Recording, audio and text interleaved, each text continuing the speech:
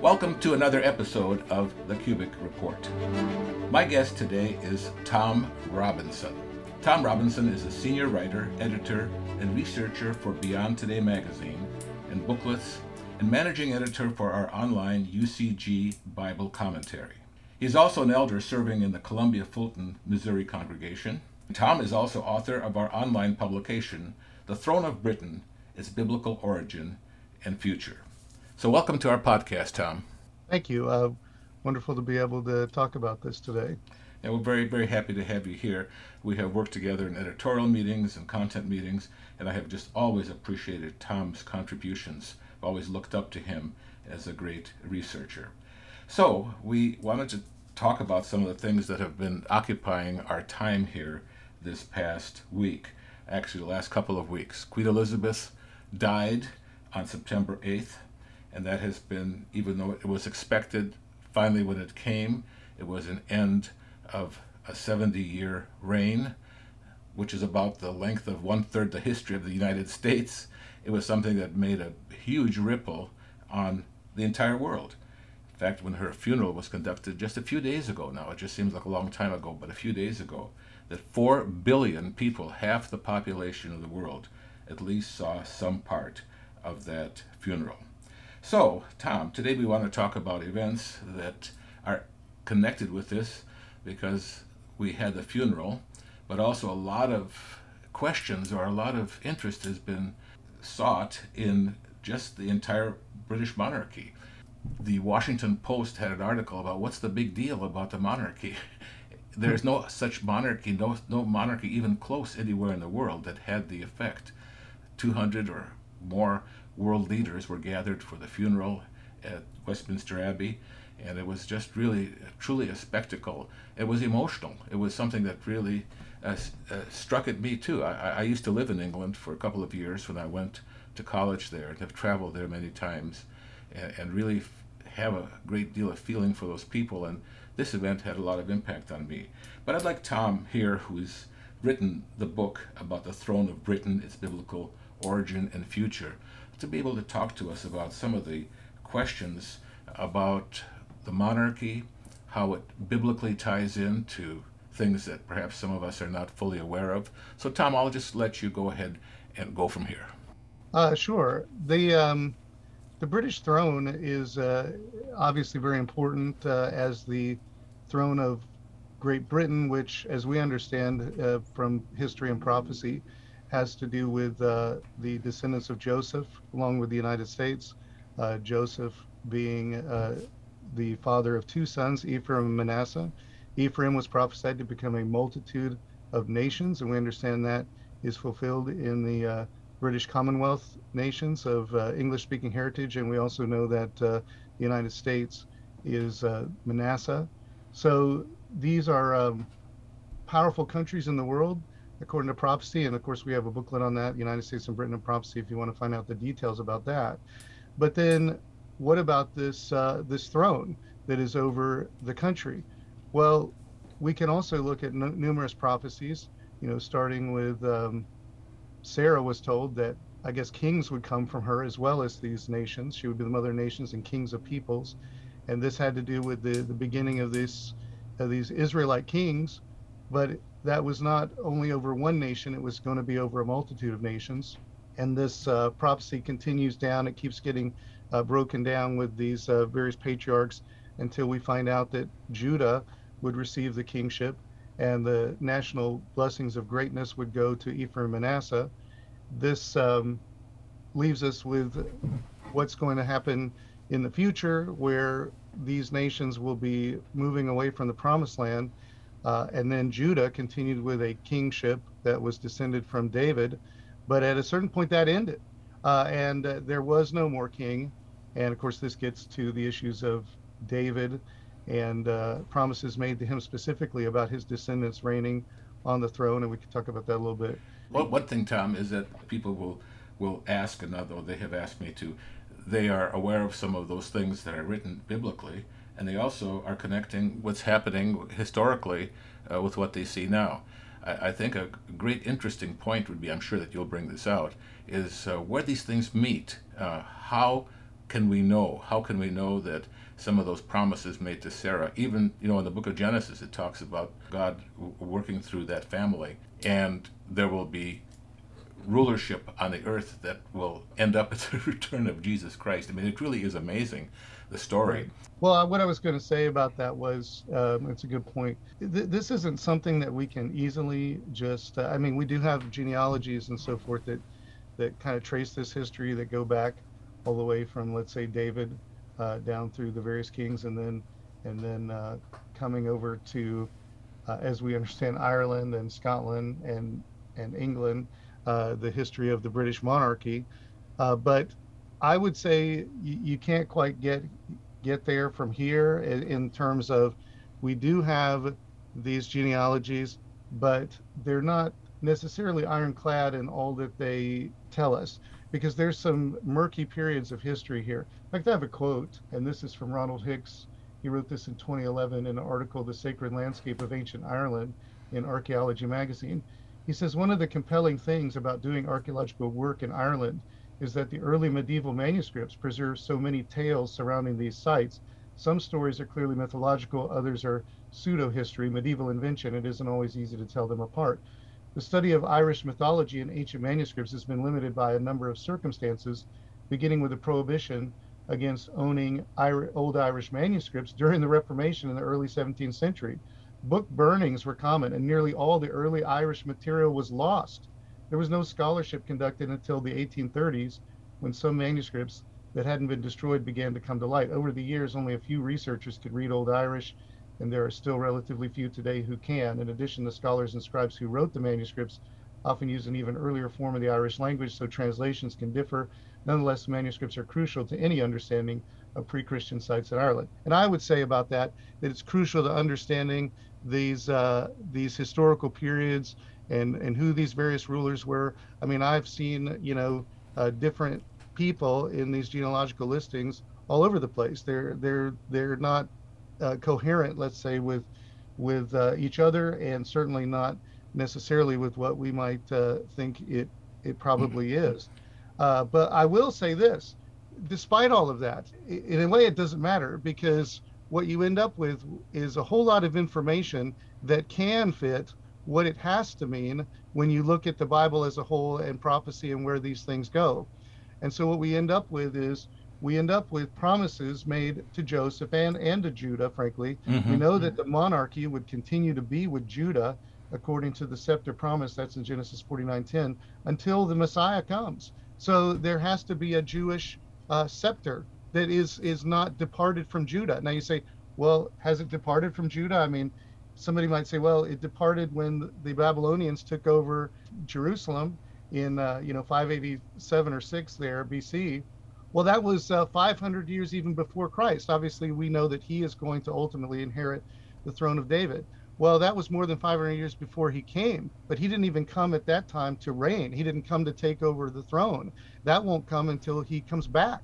And the fact that he won't come back until beyond now, I mean, that puts it over 2,500 years. Is there a 2,500 years in this gap between the time of David's throne existing and Christ taking it over? Well, that frankly doesn't make any sense, especially when you look in prophecies like in Psalm 89 that says, God said, that David's throne would be built up to all generations. And that's not just, that doesn't account for such a huge gap. It does account for some short gaps, by the way. We know there's been a few times, even in ancient Judah, for instance, where I think there was an 8-year gap before when Athaliah of Israel was on the throne. She was not in the line of David. She took over down in Judah, and then it went back to a Davidic monarch. So that was an interregnum that is allowed by this prophecy of the throne existing in all generations. I'd say another one would be the time that the throne ended in Judah. There was an interregnum there, but it couldn't be 500 years. It couldn't be 2,500 years, because you would have a denial of this prophecy that David's throne would continue and be built up to all generations.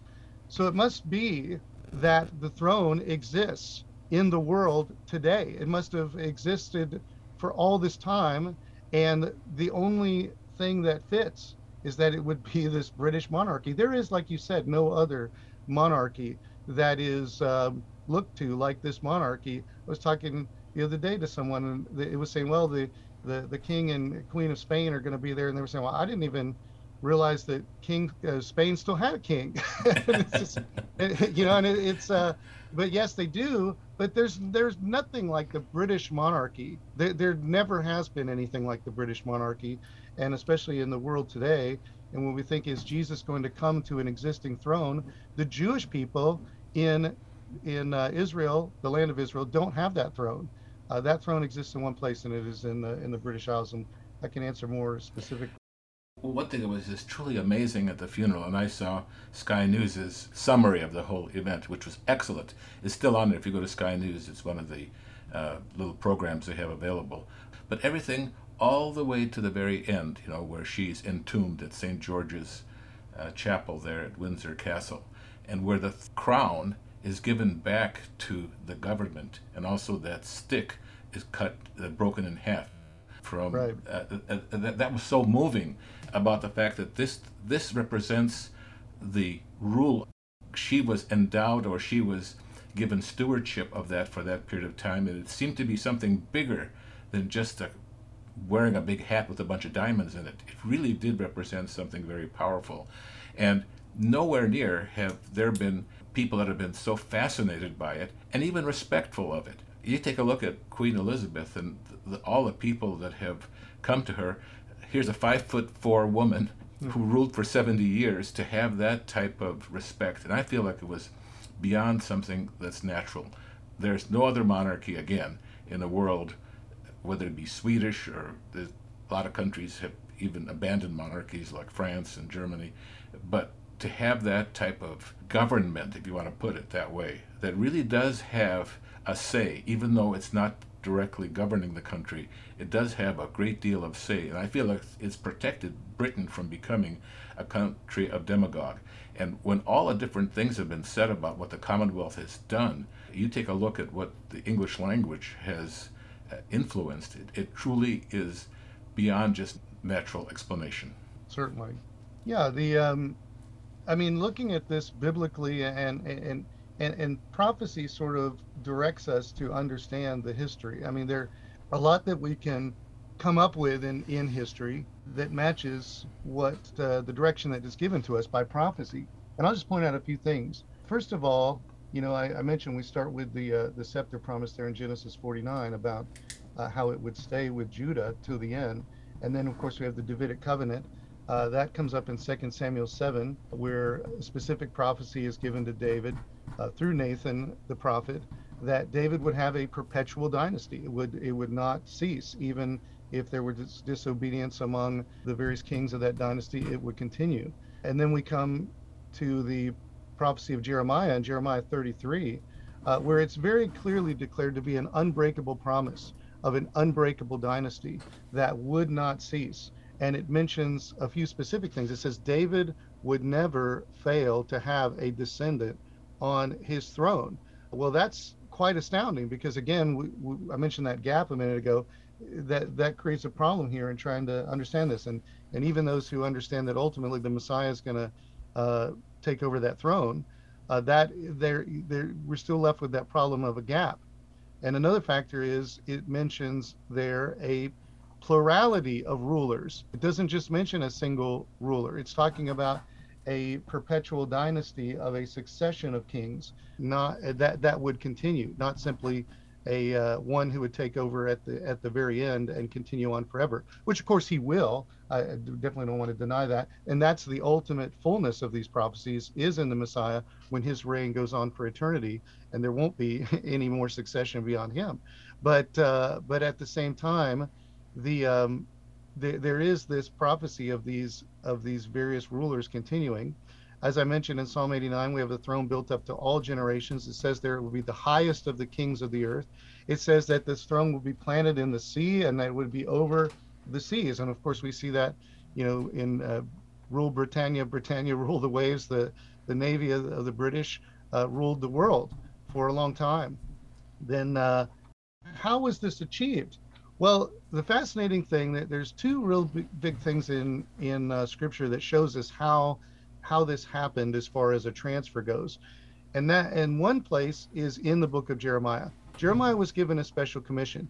He was given a commission to be over kingdoms and nations, it says, and that he was supposed to uproot, and that's understood to be uprooting the nation, uprooting the monarchy from there, and then to plant and rebuild. And evidently that means to plant and rebuild elsewhere.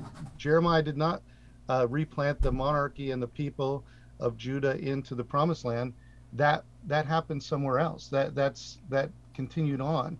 And then we have, in parallel with that, we have a prophecy in Ezekiel 17, where Ezekiel is given a vision of this power from the east coming and taking away this great Lebanon cedar, which is symbolic of the nation of Judah and its kingship there, and taking away its people to that land. But then it switches at the end of that prophecy. But God says, "But I will take this tender shoot off the very top of this tree, and I'm going to take it. I'm going to plant it in Israel."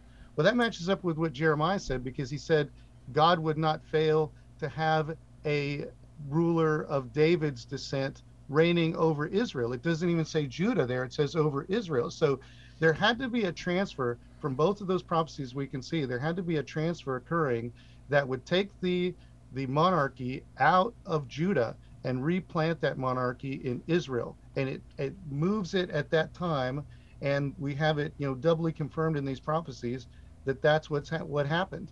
Now, how did it happen? We also have another indication where we see at the end of the book of Jeremiah, he was accompanying to a party of Jews that left the country and they went to Egypt. Now, Jeremiah himself objected to going there, but these people thought, well, we're going to go down there and take refuge with the Pharaoh. Well, in that, it actually mentions, and we know that all of Zedekiah, who was the king of Judah, his sons were killed. But here it mentions the king's daughters, specifically mentions them, the king's daughters accompanying Jeremiah far, to this other place. And that alone, I mean, when we see that, there's significance to that. We know that his commission was to move that Davidic monarchy. And it was said that would be done in Ezekiel. And here we see him with the king's daughters, through whom the inheritance could pass if there were no remaining sons. I mean, we have a mechanism right there for how this could have operated. And then we know historically all these various histories and legends of ancient Ireland and Scotland that talk about how there was this transfer that basically ends up being Jeremiah bringing one of the king's daughters over to Ireland, or at least part of the way. There's some dispute in the various histories and traditions about when this took place, that she married in to the line of the kings of Israel. But in any case, I do believe we lay this out pretty well in our in the publication that I put together. But how this transferred over to Ireland ended up being the beginnings of what became the British monarchy today, because we know that the British monarchy today didn't start in Britain. It came from Scotland, and that monarchy in Scotland came from Ireland.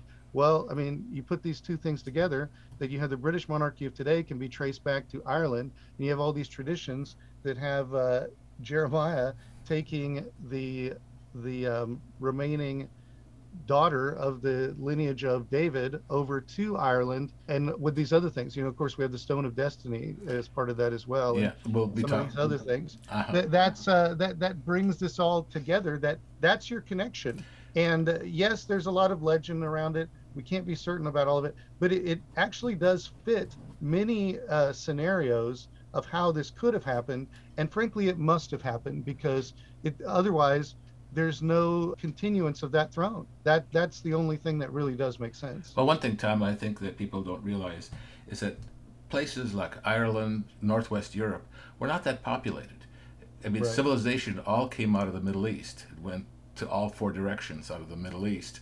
Europe was coming out of kind of an ice age. They were coming into becoming populated, and there were movements of people from the Middle East going into that pretty much after the 8th, 7th centuries from the Middle East. And so it's very reasonable that Jeremiah went and made that plantation, in Ireland.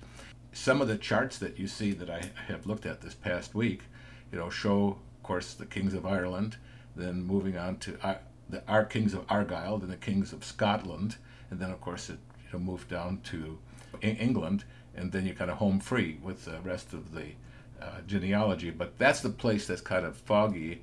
I feel we have a reasonable explanation for it. Let me add one more thing about that, and that is that when Jeremiah went there, there were people living there. A lot of the people that were there had already come from the land of Israel. There were various migrations, as you had mentioned, at the time of the Assyrian conquest. There were some that went up through between the Black and Caspian Seas and went that way into Europe. There were others that sailed around and came into Western Europe via Spain and went up into these areas of Britain and Ireland. So there actually were, especially there were Danites there, as we understand. And those people that were there, then you have, at the time of Jeremiah, is actually the time we can fit with what's called the Milesian invasion of Ireland. And that's people that came from the area of ancient Greece, the city of Miletus there, which was probably where the Israelite dynasty had passed through from, well, actually the Jewish dynasty, I guess, that became the dynasty of Israel. Anyway, that all together moved up into Ireland about this time of Jeremiah taking the stone. So it's not like he went out on his own in the sense that he just went somewhere. He went somewhere that God had already planted the people of Israel so that the throne of David would reign over them. Mm-hmm. One thing, Tom, that maybe as a side thing, people had knowledge of their roots in the Middle East. Yes. And there was one particular chronicle that I came across in visiting outside of Vienna, Austria, a city of Stockerau. I visited it with one of the faculty members from Ambassador College. And it was called the Austrian Chronicles, the history of Austria. And they listed as the first king of Austria, Abraham. Abraham. Now, I think that was more than just like choosing somebody out of a book, blindly. Sure. I really do feel like there was a connection there. And it was just very interesting that they acknowledged their roots going back to Abraham. So right. That's just a small thing, but it was a very, very knowledgeable, it was a very, very credible document that we looked at. That sounds great. I'd like to see that. That's very interesting. And we saw the previous visitors who were there. It was our German director who had been there before, but he told us to go there. They had visitors sign in. It was interesting to see who had been there. But that was fascinating to us that Abraham would be listed in that way. Well, I was just going to mention the fact that, again, people will, and of course we've often given this tradition of Jeremiah bringing this one daughter, Tehatepi, to marry Haramon. These names are possibly people that really existed. These people did exist, but as far as exactly who they were in this transfer is a little bit difficult to figure out. And I've gone through that in a lot of detail in the publication that I put together. I will say that one thing that is stressed in the publication is that a lot of this is taking these traditions and, by conjecture, trying to fit these things in time. And in many ways they do, but there's also many other ways that people can pick them apart. But it's hard to do that when what you've really got is a lot of information that can't really be fit into an exact time sequence, so that we have, as I mentioned a minute ago, various scenarios that would still fit the overall transfer that happened. So that doesn't deny the transfer just because you can't exactly fit it, because you can't exactly fit hardly anything from that time period. And so it's a matter of just understanding how this must have occurred. We don't have all the details, but we have the overall view, and I do believe it's pretty clear in that way. Along with maybe the Stone of Destiny, that's another thing. Yeah, the Stone of Destiny. I know that is another very interesting point that perhaps subject to some interpretation and question. But I find that stone to be very interesting, particularly that so many have been crowned on that stone, and that it was moved to 1996. It was moved out of Westminster Yeah, and taken back up to Scotland. yeah, I was thinking Right, on and now, Westminster, moved to Scotland, and I thought it was gone, but right. now they have made a special point of bringing it down by Land Rover from Scotland for the coronation. Yeah, they said they were going to do that. I think even John Major announced that when it was first taken up there back in '96, which, by the way, 1996 was exactly 700 years after it had been taken, which is why it was returned at that point. It had been taken by Edward and brought down from Scotland to London, and then it was then it was returned then. But it wasn't to stay there. It was there on loan because it actually was still owned by the British monarchy, which kind of makes sense because the monarchy of that existed in Britain was the same monarchy, not only from Edward, but from the Scottish kings as well, that was transferred actually later than the throne came down. The throne, or sorry, later than the stone. The stone came down, I think it was 1296. It was much later than that. It was in the beginning of the 1600s that James the first of Scotland became James the Sixth of Great Britain. And that's when the actual Scottish monarchy became the monarchy of Great Britain. So Well, it actually followed the stone. It wasn't all together at once. well, what is exactly this stone of Scone and the stone of destiny? Right. Well, this is it's a charged subject. I guess a lot of people debate what's going on here, but and as far as whether it's the real stone of legend, of course, many people will say that it comes from. We know that at least by tradition, this stone came from Scone in Scotland, but some people say this was a fake one, that Edward wasn't given the real one, that it was kept there. There's arguments for and against that. I think it's unlikely. I guess we'll know one day.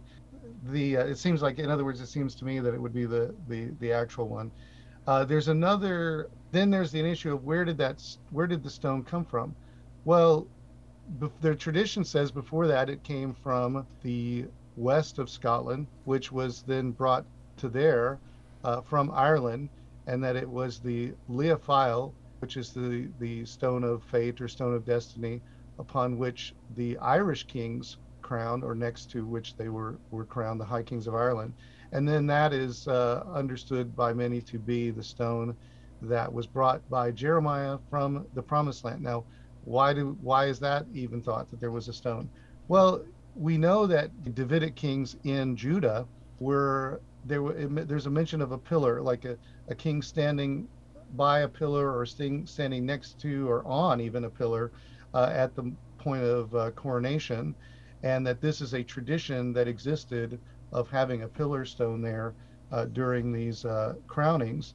And then the earliest mention of a pillar stone actually is found in Genesis 28, where at Bethel, before it was called Bethel, I guess, Jacob laid down there and he slept on a stone at night and used one for a pillow, and then he saw this vision of angels coming up and down from heaven to this stone and then going out into the world. He named that place Bethel, which means house of God. And he says that he actually anointed that stone. And at that moment, he was also given this prophecy that his descendants would spread abroad and go forth around the world. Well, then later in Genesis 49, the prophecy was given again at Bethel. This many years later, he returned to Bethel, and then it says again he anointed this stone and he called it Bethel. So here he says this is the house of God. He anoints this stone.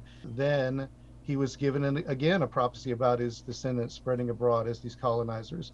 Well, it's very interesting if you look then later in Genesis 49, prophecy I mentioned earlier of Judah retaining the kingship, but where it mentions Joseph, it says that he would be a fruitful bough spreading over the wall. His descendants would be great colonizers. It's really talking about. And in that same context, it mentions a stone, and it says from there is the shepherd, the stone of Israel. Others translations say the shepherd stone or the guardian stone. We know that ultimately the stone represents Christ, who is the the stone from heaven. He's the stone which the builders rejected. He's the stone, foundation stone. He's all of that spiritually. But it does seem that there was this physical stone tied to Jacob and his progeny that was significant in this way, that it symbolized the spreading abroad of the descendants of Jacob and then later even of Joseph. And there's a lot of tie-ins to how this would have become associated with, but the idea is that that stone became the stone that was used by the Davidic monarchy, and that stone was then later brought by Jeremiah. Do we know that for certain? We don't know it for certain. I don't know if there's any way to know it for certain, but it does make sense. In fact, I'm not sure what else Genesis 49 could exactly be talking about, because it's not specifically talking about Christ coming from Joseph, because we know Christ didn't come from Joseph. He came from Judah. So what else that might be talking about, I don't know. It seems to me that it makes sense that it is talking about this stone, and it is a stone of destiny in that sense. Well, that'll be great to find out for sure one day. But it's really quite a story. It really is quite a story, and it seems to be reasonable speculation. I mean, that's how archaeologists really come to their conclusions, through guessing on things. And I think that this is more than a guess. Right. Well, there's a lot to it.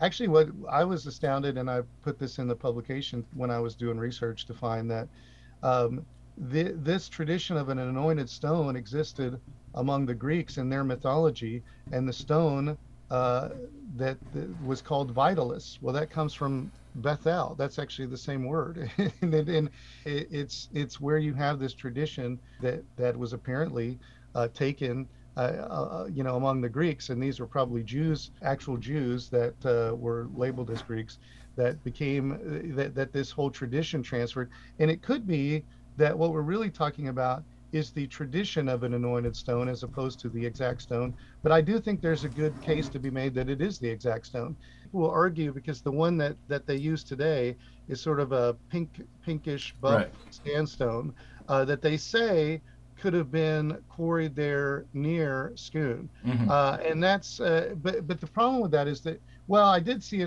something saying that it was there's a place about a mile south where some old works there where it could have been brought from, but I'm not sure they've found a large enough deposit for a stone that big to be quarried out of that kind of sandstone in that area. I haven't seen that. I would like to see that. I haven't seen that it is. That stone was brought from Western Scotland. They argue that, but again, nobody's ever proven that. It is true that stone couldn't have come from Ireland, and I'm not sure it could have come from Scotland. Something of that size, maybe the same kind of stone, could have. And then they have the question of, well, was it brought from the Holy Land? And some people say, well, there's no place in the Holy Land like this either. But somebody did make a claim that they identified a place where it could have come from, and that it's near Bethel. So again, these are questions that we have, and it would be nice to know. But look, I will say this, and I mentioned this to you a minute ago. It isn't necessarily critical. Could the actual stone be still sitting in Scotland? I guess that's possible. It could be. And then you say, well, wait a minute. Well, why wouldn't it come with the monarchy? Well, I just mentioned shortly ago that we know that Edward brought that stone down in 1296, and for 300 years the monarchy was not with the stone. So at least it wasn't with that stone, unless there was still one sitting up in Scotland. We don't know. And again, are we talking about an actual stone or just the tradition of anointing this stone for representing the kingship? There's a lot of questions with it, but I would definitely recommend that people read that section that is on the Stone of Destiny to learn some more details. Yeah, it's a stone that weighs 338 pounds, and that's something that just a couple of people can pick up. Actually, that stone was stolen from Westminster in 1950, right? And 4 guys took it, and they broke it. Right. Would you believe? So yeah, it has that history. But what's important? Yeah, and some people say that's not. They say, well, when the Scots took it, because it ended up at Arbroath Abbey, and they say, well, the one they gave the British back then was not the real one. But that's apparently definitely not true. We can see where the stone was mended. Actually, I think it was in the 90s. They actually found the bars that were placed inside of it to kind of hold it together, and it definitely would match up with that particular one that was taken. I think that is just fascinating, what all this tradition is and all the things connected with the monarchy, and even the discussion here of the stone, of something deeper that it represents. It's truly amazing how Christianity and the translation of the Bible, for example, and golden age of missionaries in the 1800s all took place in the British Commonwealth, the British Empire. It was something that was able to promote the name of Christ. I was really touched by the funeral as to how many people made reference to Jesus Christ and read scriptures. The new Prime Minister, Liz Truss, I mean, I was just really, the way she beautifully read, I mean, she read a number of passages that were very eloquently stated. I thought, wow, this is not a secular statement at all. She was, from her heart, she said that. Of course, you'd expect the clerics to do that because that's their job, but to have other people who commented that way, especially Elizabeth Truss, and of course, Queen Elizabeth's faith in looking to Jesus Christ as the one who was her guide. I mean, she made those statements, and we've written about that, quite a bit. I was going to say, I think Elizabeth was responsible for all those things that were read at the funeral, because I think this has been planned for a while.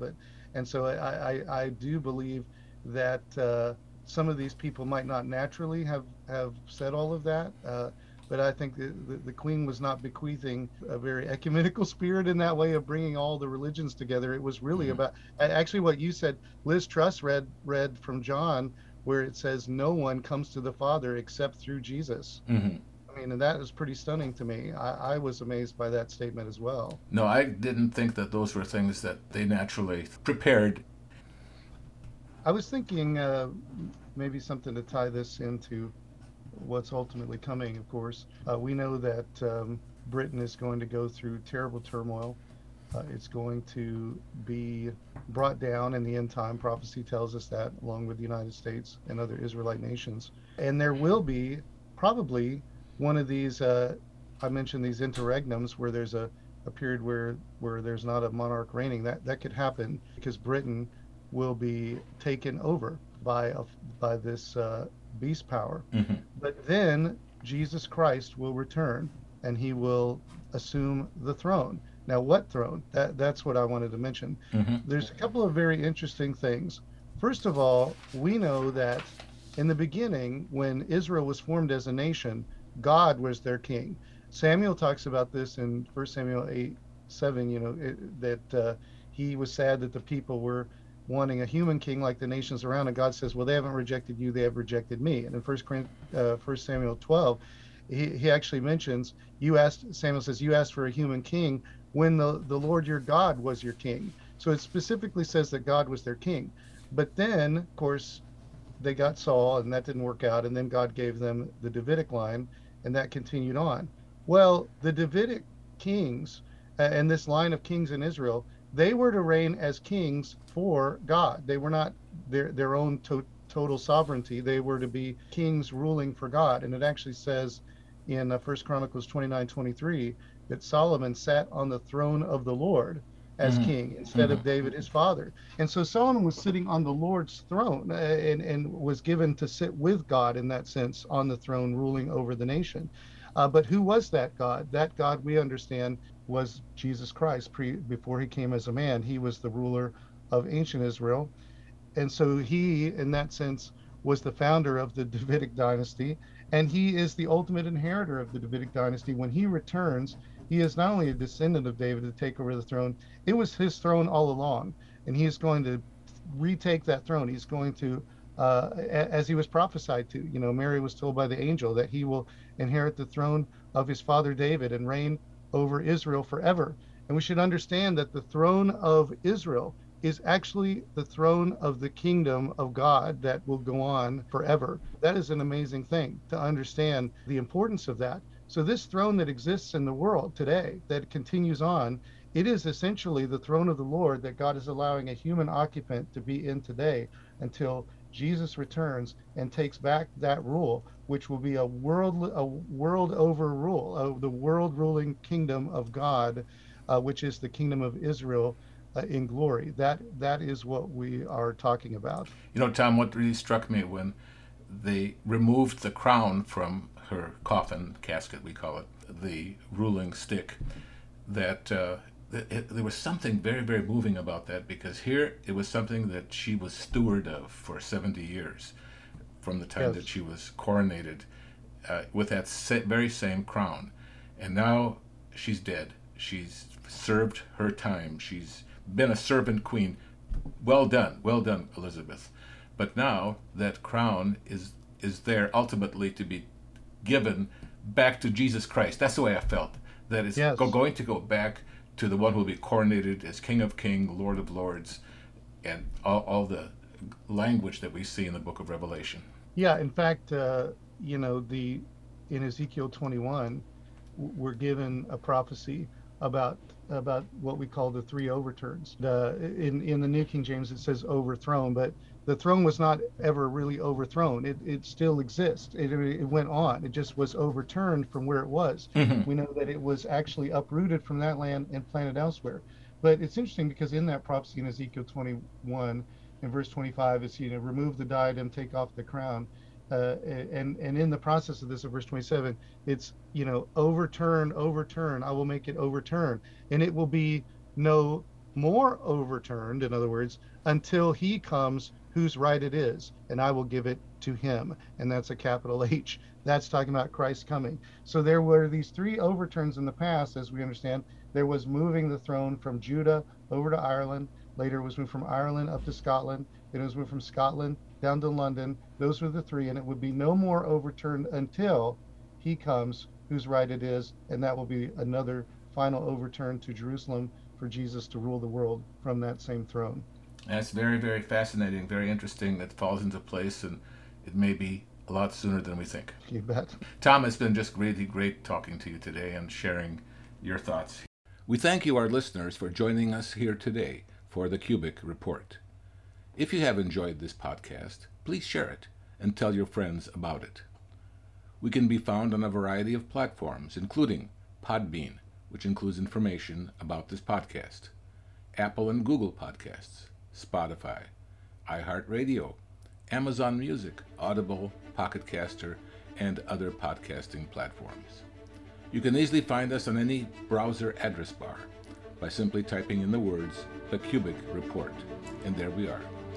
We'd love to hear from you. We'd love to hear your impressions and suggestions. So write to us at vkubik@gmail.com, vkubik@gmail.com. Again, thank you for listening. Come back soon for more.